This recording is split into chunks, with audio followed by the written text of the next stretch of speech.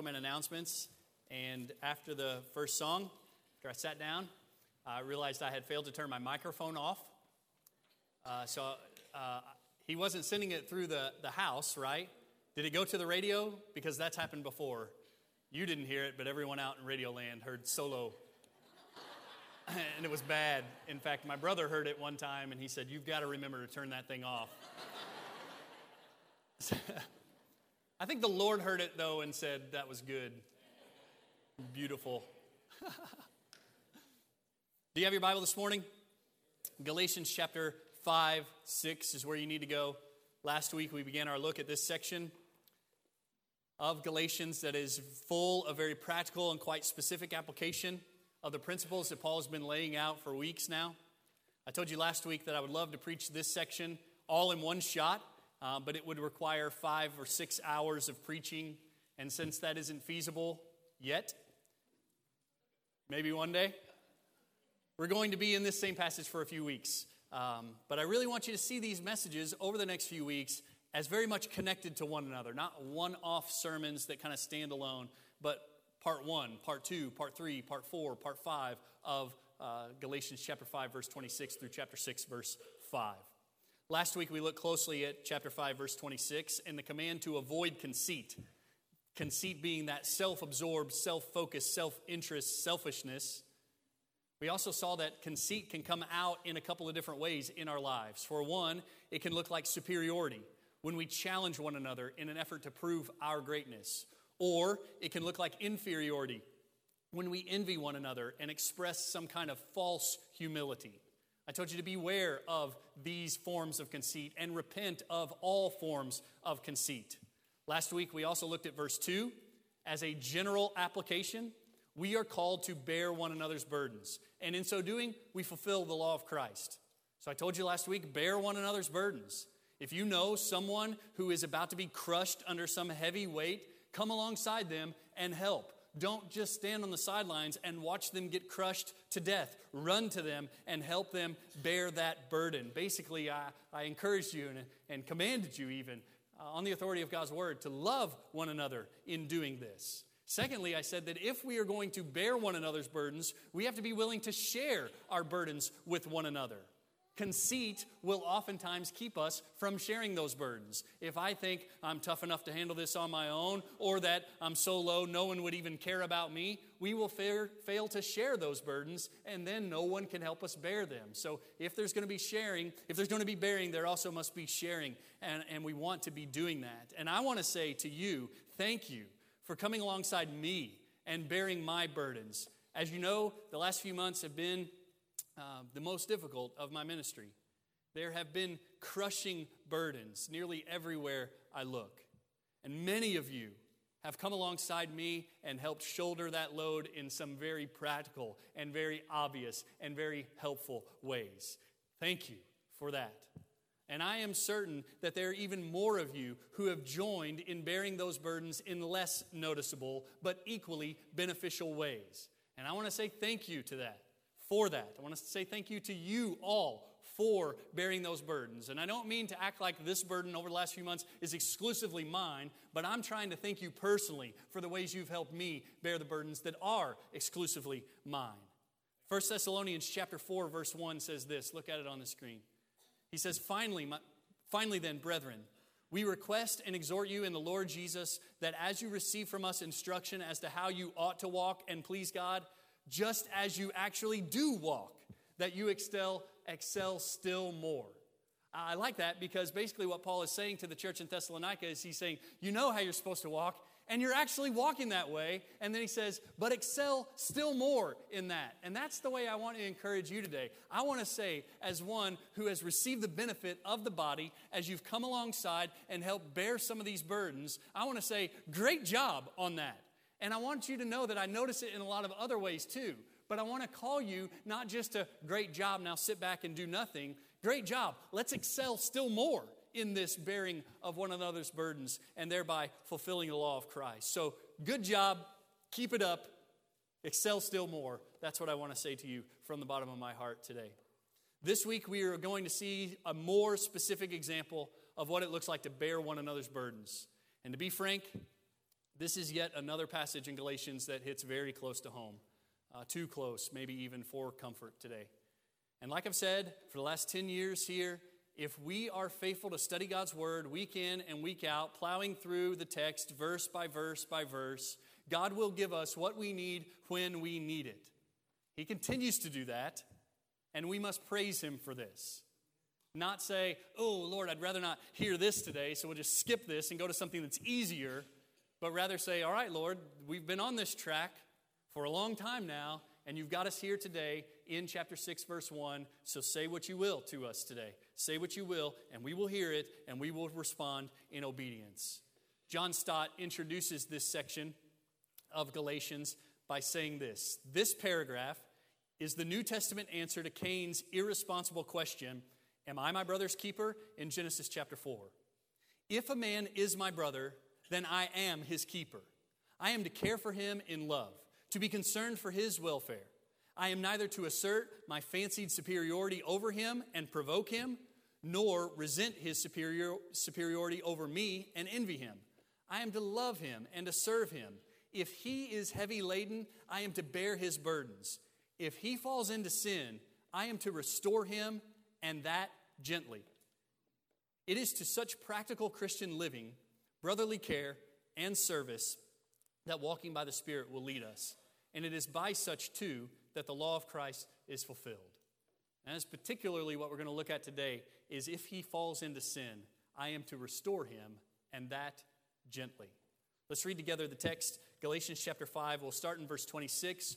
We'll read through chapter 6, verse 5, but we will spend almost all of our time and attention today in chapter 6, verse 1. This is what God's word says. If we live by the Spirit, let us also walk by the Spirit. Let us not become boastful or conceited, challenging one another, envying one another. Brethren, if anyone is caught in any trespass, you who are spiritual, restore such a one in a spirit of gentleness, each one looking to yourself, so that you too will not be tempted. Bear one another's burdens, and thereby fulfill the law of Christ. If anyone thinks he is something when he is nothing, he deceives himself. But each one must examine his own work, and then he will have reason for boasting in regard to himself alone, and not in regard to another, for each will bear his own load. Let's pray together.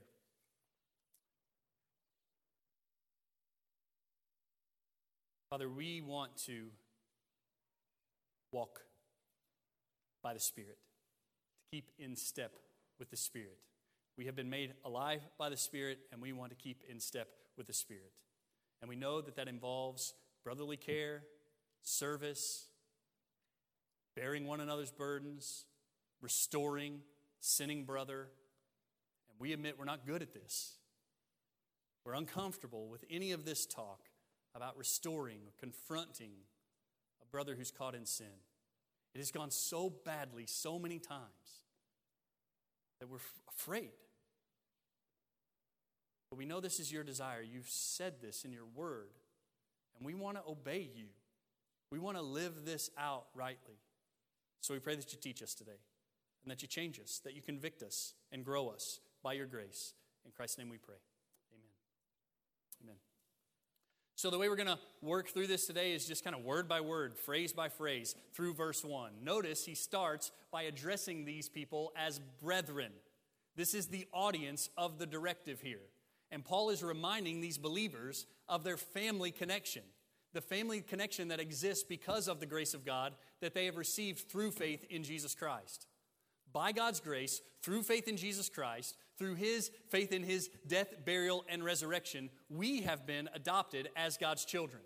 More specifically, we have been adopted as his sons. God is our Father by grace, and that makes us brothers and sisters. And we saw this last week in small group Bible study. How many of you were in small group Bible study this morning? How many of you were in small group Bible study last weekend? You talked about this idea last weekend of adoption, that we are sons from Galatians chapter 4, verses 4 to 7. If you want to flip back over there, you can see it. Maybe you don't even have to turn the page. It says, "But when the fullness of time came, God sent forth his Son, born of a woman, born under the law, so that he might redeem those who are under the law, that we might receive adoption as sons. Because you are sons, God has sent forth the Spirit of his Son into our hearts, crying, 'Abba, Father.' Therefore, you are no longer a slave, but a son. And if a son, then an heir through God. That's a beautiful thing, right? And Paul is reminding the church of that family connection. Brethren. And we are only brethren with one another if we've been adopted into God's family by grace through faith in Jesus Christ. So that leads us to the first important question of the day. Are you a son of God and therefore a brother of those who are his sons by grace through faith in Jesus Christ? Have you repented of your sins and trusted in the person and work of Jesus Christ? Are you repenting of your sins and trusting in the person and work of Jesus Christ? Basically, the question is, are you a Christian? This is the most important question of the day. And if the answer for you is no, then my invitation to you is to repent of your sins and trust in Jesus Christ today. He's adopting people into his family all the time. And maybe today is the day of your adoption, your redemption, your conversion. Repent of your sins and trust in the work of Jesus Christ. And if you are a son of God and therefore a brother of those who have been adopted into his family, then praise the Lord for that. And listen up, brethren. This is for you. Brothers, he says. This is a family matter we're talking about here. Let's get that context right. He's talking about a family matter. Brethren, he goes on and says, if anyone is caught in any trespass, even if anyone is caught in any trespass. This is the situation that Paul is addressing here. And it is a situation that is very familiar to us. John MacArthur describes it this way. He says, sin is a reality in every Christian's life.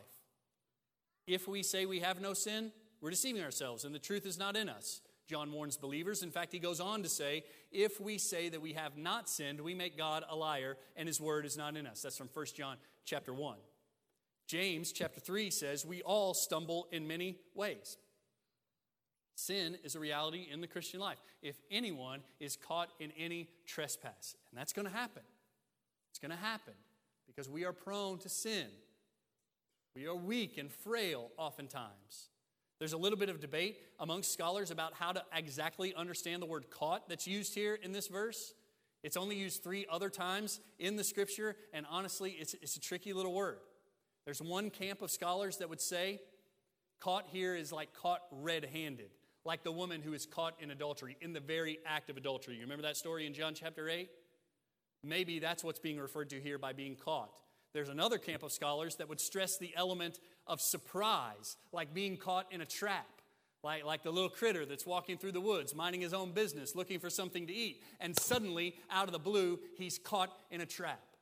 There's a third group of scholars that would say it's the idea of being stuck in that trap and unable to get yourself out of that trap, right? So you see the 3 differences in those things? And I honestly don't know which of those options is right or best.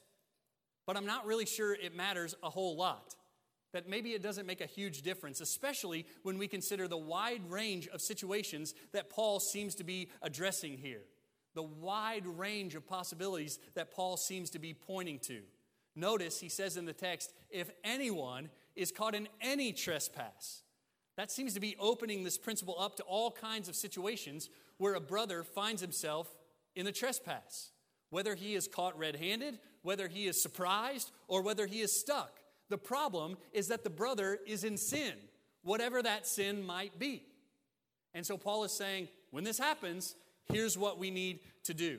Now, in light of the broader context of the book of Galatians, it's likely that Paul is referring to those who are caught in the trespass of forsaking the true gospel of salvation by grace alone, through faith alone, in Christ alone, leaving that to go to the works-based, self-righteous, false gospel of the Judaizers, right? He may be saying that that's the one that needs to be addressed here, that that's the one who's caught in the trespass, the one who is leaving Jesus to follow the Judaizers. That may be the specific application here, but I don't think that means it's the exclusive application of what's going on in this text. There seems to be a broader context that this text will apply to. So notice he says, brethren, if anyone is caught in any trespass, that's the situation. Now here's who's to do something about it. He says, you who are spiritual. This is the group that's being called to action here. And we often make a tragic mistake at this point. In fact, you may be doing it even now. If it is the spiritual ones who are called to do this work of restoration, you may be telling yourself, then I'm off the hook. I'm off the hook because I'm not one of the spiritual ones. Don't do that. That is a misunderstanding of the text, and it is your inferior conceit coming out of you. This is for all of us. Who is the spiritual one? Well, it's the one who has the Spirit, right? And who has the Spirit? Well, everyone who believes in Jesus Christ. And how do we know we have the Spirit? Well, do you believe? Are you trusting in Jesus Christ? And are you bearing the fruit of the Spirit that we looked at earlier in chapter 5? Listen, if you have the Spirit, you are among the spiritual ones who have been called to this action. In other words, this text is not singling out some super spiritual elite group within the church at large and laying the responsibility of the restoration of the sinning brother on them. It's not what's going on here. He's not saying, give me the top 10% to do the work of restoration. He's not saying this is for the varsity team and not for the JV team. No, this is for all of us who would follow after Jesus Christ, who would trust in Jesus Christ. In other words, this command is for ordinary folks like you and me. We are all responsible to our brothers to restore the one who is caught in any trespass. All of us. So beware of your conceit here, your boastfulness that we talked about last week, that might be rearing its head in some kind of inferiority that says, this is not for me. I'm not spiritual. How could I ever restore someone who is in sin? I'm just not that far along in my walk with the Lord yet. No. You don't get off the hook like that. We are all responsible to one another, for one another in this way. So he says, brethren, if anyone is caught in any trespass, you who are spiritual, restore such a one. Now this is the heart of the command. This is the imperative. This is what we are called to do. And the word for restore here is a very interesting word. It's used in the scene when Jesus calls some of his first disciples. You might remember this scene. They are sitting on the shore after a long night of fishing, repairing their nets, right? Mending their nets. The word there is restore. They are restoring their nets. They are putting, in other words, what is messed up and no longer useful for its purpose back into good shape so that it can be used. You get that picture?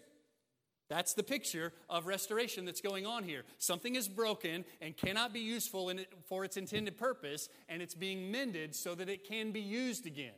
That's one way the word is used in the Bible. There's a broader context in the Greek language that would use that word in the medical world to refer to putting back into place a joint that has been displaced.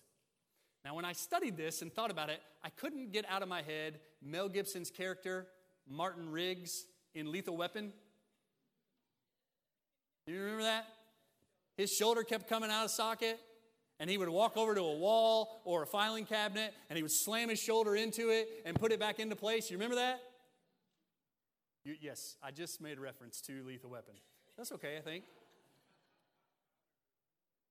It looked like a painful process, right? To put that joint back into place looked like a painful process. That word for restore here is also used to describe what a doctor does with a badly broken bone. He sets it. A bone that is completely broken. I saw this happen one time in Mississippi with a kid. We were riding four-wheelers, and he mangled his arm. It was like he had an extra elbow between his elbow and his wrist. And it was not my job to restore that. I don't think I have the stomach for that. We had to get him to the hospital, and one of the first things they did at the hospital is they grabbed a hold of it and yanked on it, right, to get it back together.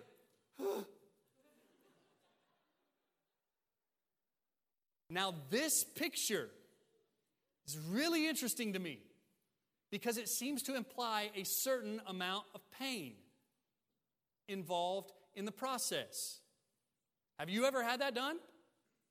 A bone set? A joint relocated or something like that? I remember when I was a kid, I had a bike crash going down the hill really fast, landed on my face, my chin in particular, and I had to go get some stitches. And the doctor that put the stitches in, he said, this is going to hurt a little bit. And he was right. It hurt a little bit. It hurt a lot. but it was necessary in order to be well and whole again. But it doesn't mean that it's not excruciatingly painful for a few moments. And if that's the way it works in the physical world, I think spiritual restoration works that way sometimes as well. And I say this not just from a theoretical perspective. I think spiritual restoration can be more painful than setting a broken bone, because I've experienced that pain myself. And I have often witnessed that pain in others. This kind of thing doesn't happen without some pain, but it's worth it. The pain is worth it to be made whole again, to be put back to use again. John MacArthur describes it like this. He says, spiritual believers restore a fallen believer, first of all, by helping him recognize his trespass as a trespass. That sounds painful in itself, right? If you are caught in something that you don't even know is a trespass, and your brother has to come along and say, that's a huge problem, that might be painful for you. First of all, by helping him recognize his trespass as a trespass, until a person admits his sin, he cannot be helped out of it. Once he has done that, he must be encouraged to confess his sin before God and turn away from it in repentance, sincerely seeking God's forgiveness. So this is what we're called to do, brethren. If anyone is caught in any trespass, you who are spiritual, restore such a one. And we are called to do that restoration, painful as it may be, in some very specific ways, with a very specific approach that he describes in the next couple of phrases. He says, you who are spiritual, restore such a one in a spirit of gentleness, each one looking to yourself so that you too will not be tempted. So first thing we notice is that we are to do this with a spirit of gentleness. Now that word gentleness is the same word that's used back in chapter 5 in the fruit of the Spirit section. Love, joy, peace, patience, kindness, goodness, faithfulness, gentleness, self-control. Some of your translations don't say gentleness, they say humility. Restore such a one with a spirit of gentleness. Set the broken bone back in place with a spirit of gentleness. Can this happen? Yes. Those two things seem quite different, but they can happen, and they must happen. We can set the broken bone, maybe not gently, but with a spirit of gentleness. I remember that doctor who put those stitches in my chin. He said, Chris, this is going to hurt a little bit. And he did it as gently as possible to sew me up. But he inflicted the pain nonetheless. He didn't say, you big sissy, stop the crying. You got to get these stitches or you won't be better. He did it with a spirit of gentleness, inflicting the pain with a spirit of gentleness. And that's what we've been called to here. I want to also add that when we seek to restore a sinning brother, it is possible for us to be so gentle that we inflict more pain. That we don't ever get to healing and we simply compound the pain. Let's go back to that picture of the broken bone. My friend Braxton, who had the extra elbow that day, if I had grabbed a hold of his wrist and kind of just very gently pulled on it real slow and then said, ooh, it hurts, I'll stop. And then start again till it hurts and stop. Would I be helping Braxton at all? No, I would just be prolonging and compounding the pain that he already has. And I think the church makes this mistake oftentimes with sinning brothers. We say something until it seems like it hurts a little bit, and then we're like, oh, I don't want to hurt you. But we're never getting to the point of restoration. And the goal is restoration, right? The imperative is restore such a one. That's the goal of it all. We're to do it with a spirit of gentleness, but the goal is restoration, not gentleness. Secondly, he says we are to do it with personal carefulness, a spirit of gentleness and personal carefulness. This goes right along with gentleness or humility. We don't do this kind of restoration with boastful conceit, but rather we do it with humility of spirit that acknowledges our own sinfulness and our propensity to sin. And we proceed in the process of restoration with great caution.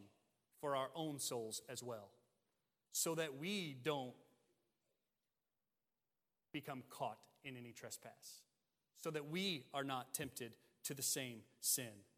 Tim Keller says, we won't be able to winsomely confront someone if we think we are not capable of similar or equal sin.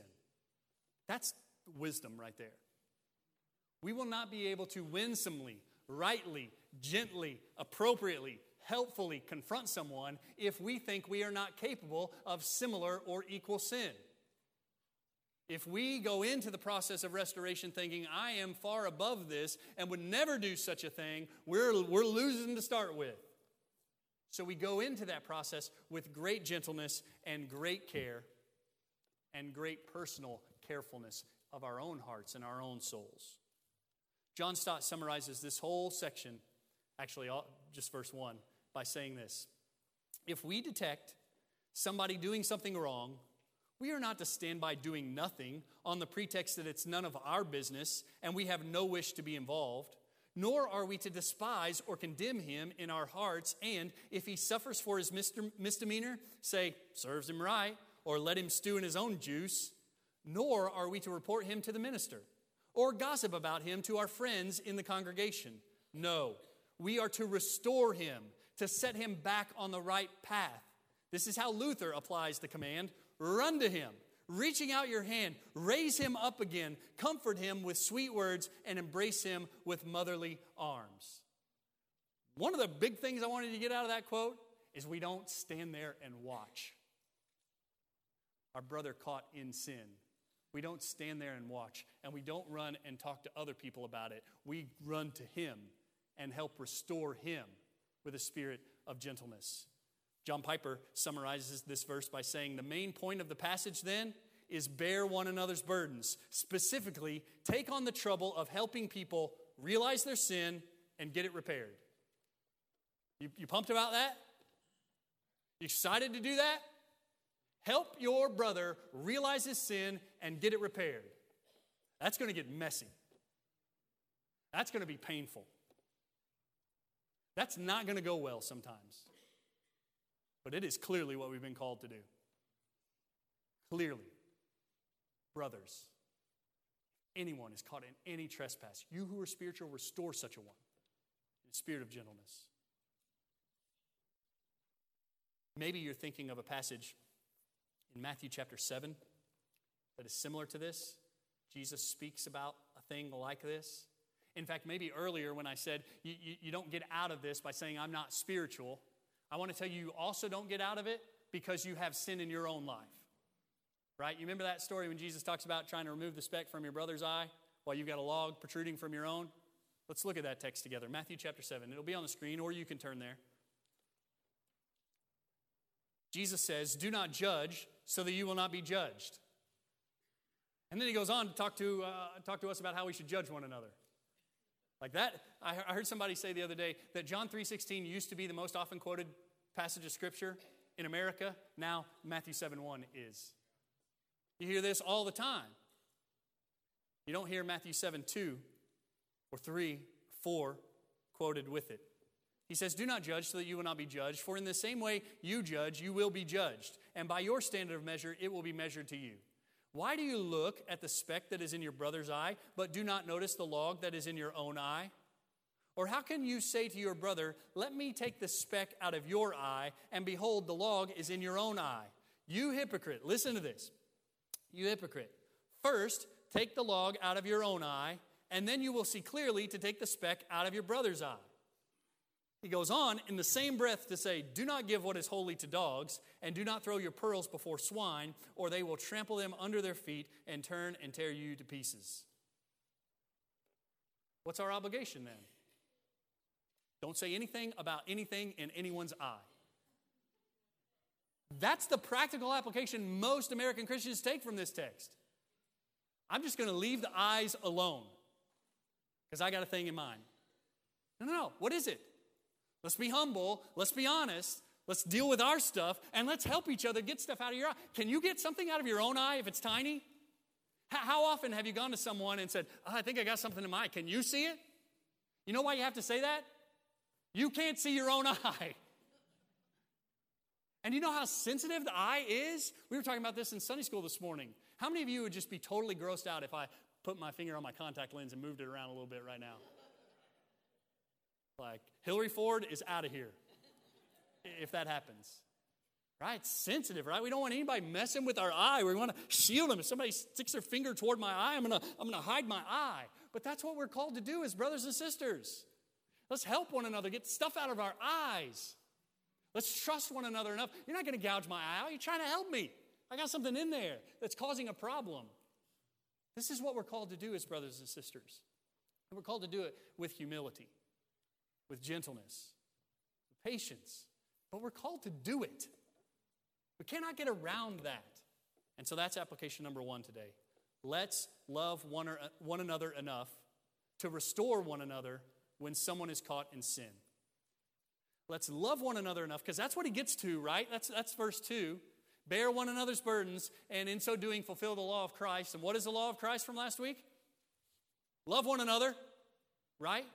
So let's love one another enough to restore one another when someone is caught in sin. Now, I will admit to you that there are about 1,000 reasons why we fail to do this with one another. And they all, 1,000, stink. They all, 1,000, I believe, are evidence of our own inferiority complex, our own conceit that comes out, our own just simple unwillingness to do what God has told us to do. Sometimes we say, I'm not spiritual. I'm not one of the spiritual ones. I can't get involved in this. Sometimes we say, I've got a log sticking out of my own eye, so how could I ever say something to someone else about anything in their life? You don't get around it like that. It's a command. Sometimes we try to avoid this because we compartmentalize our lives. We like to live like there's a certain part of my life that is exposed to you and a whole other set of my life that you never get to know anything about. Right? Don't come walking into my living room. I'll talk to you on the porch, but don't get into my living room. No, we are to share all of our lives with one another.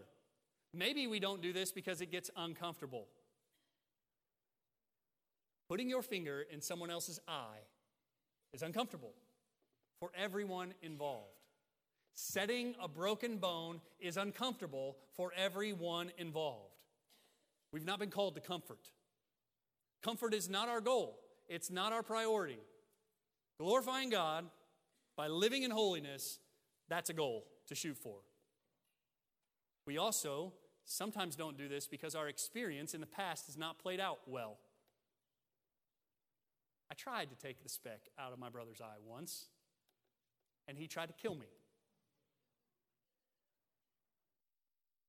I tried to set the broken bone once, and that guy hates me forever now.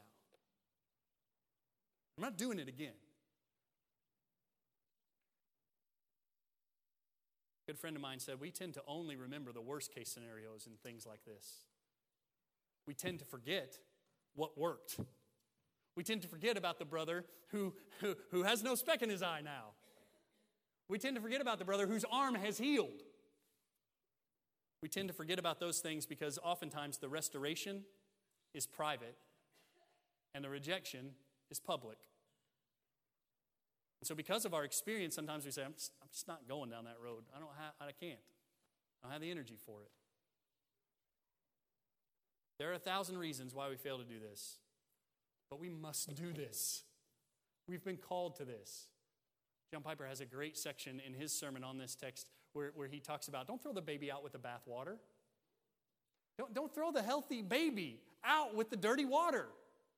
He says, now, this is what Piper says. Now, having made the main point, everything else in Galatians 6, 1-5 is a warning against the danger of pride in those who take on the burden of correcting and restoring a fellow believer. That's what we're going to talk about next week in big ways. Attention! It is not a warning against correcting and admonishing and restoring a person. It is a warning against doing it arrogantly. Unlike some of us, Paul will not throw out the baby of confrontation with the bathwater of pride. It's gold. The dirty bathwater of pride must go, but the clean and healthy baby of loving, humble confrontation must stay. And the church, by and large, has thrown the baby out with the bathwater. And we don't love each other the way we should because we do not seek to restore the one who is caught in any trespass. So maybe to use another picture from a couple weeks ago, let's help each other nail the old man back on the cross. Remember that picture? Of we have crucified the flesh along with his passions and desires. At conversion, we nailed the old man, the flesh, to the cross. And yet we tend sometimes to bring him down and baby him up and get him back on his feet. Well, what we need to do with one another is help each other nail that old man back to the tree so that he will die. Let's love one another enough to restore one another when someone is caught in sin. That's number one. Number two, let's do that the right way. Let's do it and do it the right way. With a spirit of gentleness, with an eye on our own souls, recognizing that this entire passage, much of what we've already seen, much of what we will see in the weeks to come, is a warning to the spiritual ones who would seek to restore the erring brother. In other words, the focus of the text is not the erring brother, it's the spiritual ones who seek to do the work of restoration. So if you're going to do it, let's do it right, with a spirit of gentleness and with an eye on your own souls. Number three is a question that I am wrestling with. In light of this text, in light of 17 years of ministry, what do you do when your effort at restoration fails or is rejected? I'm wrestling with that big time. What do you do when, or if, probably when, your effort at restoration fails or is rejected? I don't know all the answer to this yet, but here's what I've got so far. Number one, I'm going to re-examine my attitude, my motive, and my approach to the restoration. Right? Was it in a spirit of gentleness? Was it for the purpose of restoration? And is there conceit coming out some way in the process in me? I want to examine those things personally to see if I did it with the right attitude, motive, and approach. Secondly, I'm going to pray. I'm going to pray because God is ultimately the one who restores the erring brother, right? We are not ultimately the one. We help in the process of restoration, but if a brother is going to be restored, God is going to primarily do that work. And so in my effort at restoration, I don't bear the full weight of his future restoration myself. I simply say, all right, God, like in most things you do, you use us to accomplish your purpose, but you must do it. I'm going to preach the gospel to lost people, but only God can save them. And I'm going to seek to restore my erring brother, but only God will ultimately restore him. So secondly, I'm going to pray. I'm going to re-examine my attitude, my motive, and my approach. I'm going to pray. I'm going to enlist others. This is biblical. If my individual effort at restoration fails, Matthew 18 would say, get a couple of brothers and go as a group. Bring some other people along. And what I've found is not only is that biblical, it's sometimes intensely practical. Sometimes, no matter what I say and no matter how I say it, somebody's not going to hear it from me. I'm amazed at the summers I've spent coaching Isaac in baseball, telling him things, showing him how to do it. And then a couple summers ago, Dylan Luce took over. Dylan, who didn't have a kid on the team, they all listened to him. He didn't say anything different than I'd been saying. Same stuff I had said for years, Dylan says it, and they're like, that's great, coach. I will do that, coach. Sometimes we need to bring others in because it just won't be heard from us. There's nothing wrong with that. I think another thing that I want to consider when my effort at restoration fails or is rejected is to consider the possibility that the one in error is not a believer in the first place. Perhaps the reason why there's no restoration is there's no real relationship with the Lord Jesus Christ. That could happen. So what do? Pray for conversion. Not just restoration, but conversion. New life. New heart. Here's the takeaways. What do you do when your effort at restoration fails or rejected? Remember, the ideal outcome is restoration, but restoration is not guaranteed. And restoration cannot be unilateral. Restoration cannot be unilateral. You cannot restore. the one who does not want to be restored or who will not be restored. You cannot do it on your own. Second thing to remember is that sometimes the road to restoration is long and winding and hilly and painful. Sometimes a conversation is had and only heard 10 years later. Have you ever had one of those experiences? Where 10 years down the road, you're like, man, that guy knew what he was talking about. I should have listened to him 10 years ago. Sometimes that road to restoration is long and windy. What do you do when your effort at restoration fails or is rejected? Those are my thoughts at this point. I hope you will wrestle with that question. And if you have great insight, please share it with me. Number 4. Question that we're going to chase for a couple weeks now, from here forward. Who is responsible for the erring brother's lack of restoration? If an erring brother is not restored, who is responsible for his lack of restoration? I'll give you the quick answer to this, and we're going to chase this from the text over the next few weeks. He is responsible. The erring brother is responsible for his sin. It was his sin, not your sin, his sin. And he will answer for his sin. He will stand before God and answer for that. You will not stand before God and answer for him. Okay? But, having said that, we are also responsible in some way, though a different way. At some level, we are responsible, especially if we fail to seek restoration. If we don't even try to set the broken bone, if we don't even try to mend the net, if we don't even try to restore the erring brother, we will be responsible in some way, at some level. There's a passage in Ezekiel where God paints this picture of the watchman on the wall. The prophet's job is to blow the trumpet when he sees danger coming. And the whole picture goes, listen, watchman on the wall, if you blow the trumpet and the people respond to the trumpet, praise the Lord, they've been saved. If you blow the trumpet and they don't respond and they get slaughtered by the incoming enemy, it's on them. You blew the trumpet and they ignored it. They'll answer for that. But he speaks very clearly to the prophet and says, if you stand on that wall and you watch the trouble come and you don't blow the trumpet, you're in big trouble. In church, we have done that too much. Stood on the wall, watched the trouble come, and left the trumpet in the case. At least blow the trumpet. For the good of your brother, for the good of the church, for the glory of God. If anyone is caught in any trespass, you who are spiritual, restore such a one with the spirit of gentleness. Keep watch on yourself in the process, right? But do the work of restoration and do it the right way. Let's stand together and pray.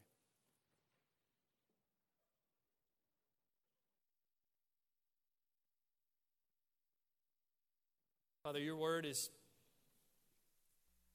hard sometimes.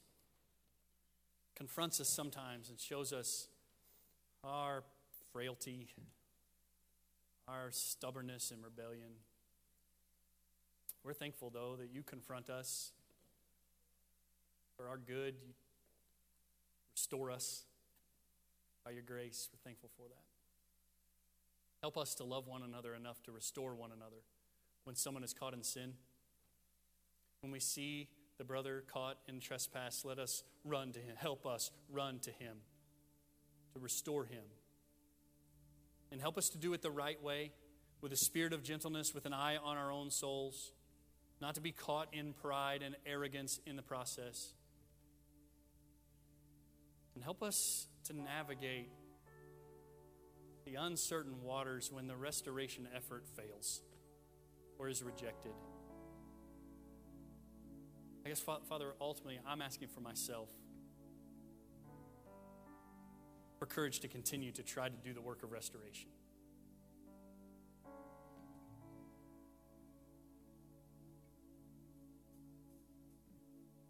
In spite of the challenges.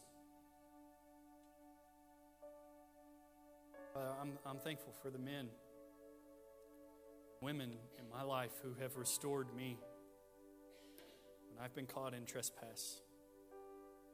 Thankful for their gentleness, their humility. We want to be those kind of people for one another. Father, we recognize that all of this is a family matter and that there are people here today that are not part of the family. We pray that you'll change that today, that you'll adopt them into your family by grace as a gift through faith, not work. That you'll open their eyes to see their sin and Jesus dying in their place. That you'll give them repentance to turn and faith to trust in Jesus Christ. And that you'll make them our brothers and sisters today. God, do all of this for your own sake. In Christ's name we pray. Amen. We're going to sing a